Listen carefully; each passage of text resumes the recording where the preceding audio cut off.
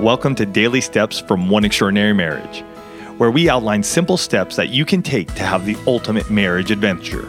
I'm Tony DiLorenzo, your co-host, along with my beautiful wife, Elisa. In today's show, we answer the question, what do we do if her vagina is super tight and I can't even get in?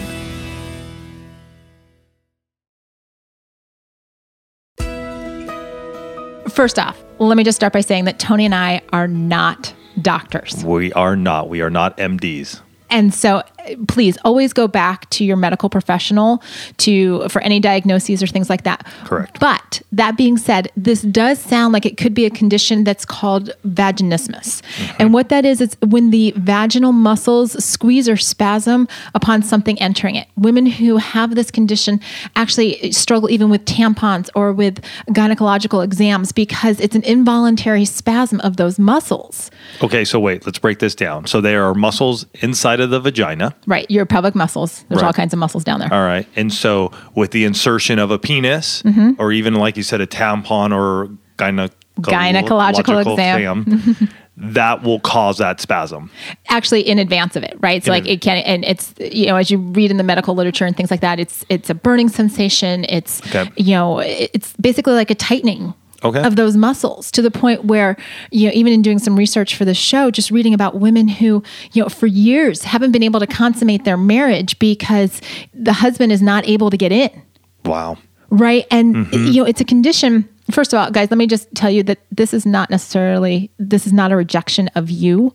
This is her body responding involuntarily. So I want to put it out there that she's not like, I'm not letting you in and, whatever. That's not happening.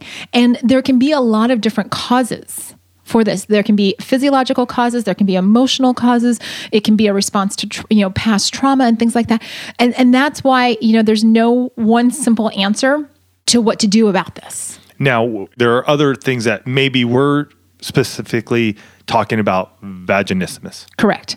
Right. And so there could be other things going on, which is, again, why we want to go back to, go see your medical professional. Correct. But we want to shed some light on this because, one, it's harder for a woman to go into her doctor and say, I've got pain down there, or it's not working, right? People feel embarrassed and awkward, right? And so we want to give you some language around it. We want to give you this short conversation so that we can start bringing these types of things out into the light so that you're not living in this place where you feel like it's only me, because there are lots and lots of women, I don't know the exact number, who suffer from this.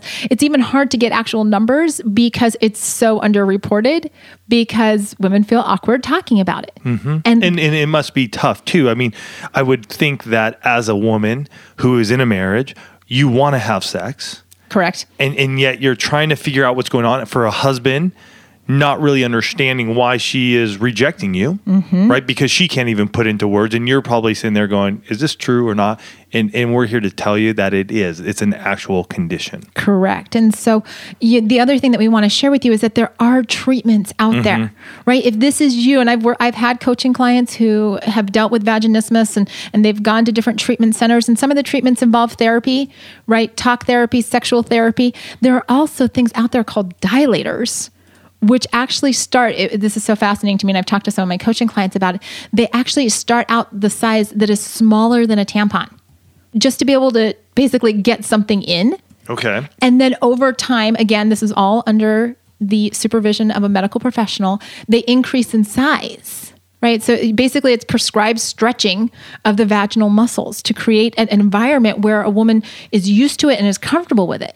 Okay. But that's a process, right? It's not like one day you've got this muscle spasming and the next day you're like, poof, I'm all better. Let's just jump into this. There's a process. It's almost when you say that and I think about it, I almost think of physical therapy. They actually refer to it, there is physical therapy involved in this too. Okay. And that's what I would just thinking about. Somebody gets in a traumatic car accident or something and they have surgery, they just don't get up and get moving again. They're going in and there is physical therapy to help them maybe move that arm, that leg. Well, this is the same thing. This is a muscle that is tightened and needs to be loosened. Such a great description of that process and such a great way to compare it to other, muscle trauma, other muscle spasms out there. And the important thing to know is that you don't have to continue living this way. If there is something going on in your marriage sexually, like if there's a situation where it's not working, don't continue to live that way. Go out and get the help, because it is critical for your marriage that the two of you get the help that you need no matter what you are facing. This question came in from someone here in the Daily Steps family, and we want to let you know that we can answer your question. Send an email to dailysteps@oneextraordinarymarriage.com and put subject line Daily Steps question. If this is something that you struggle with in your marriage, check out Coaching with Elisa. Go to oneextraordinarymarriage.com/coaching.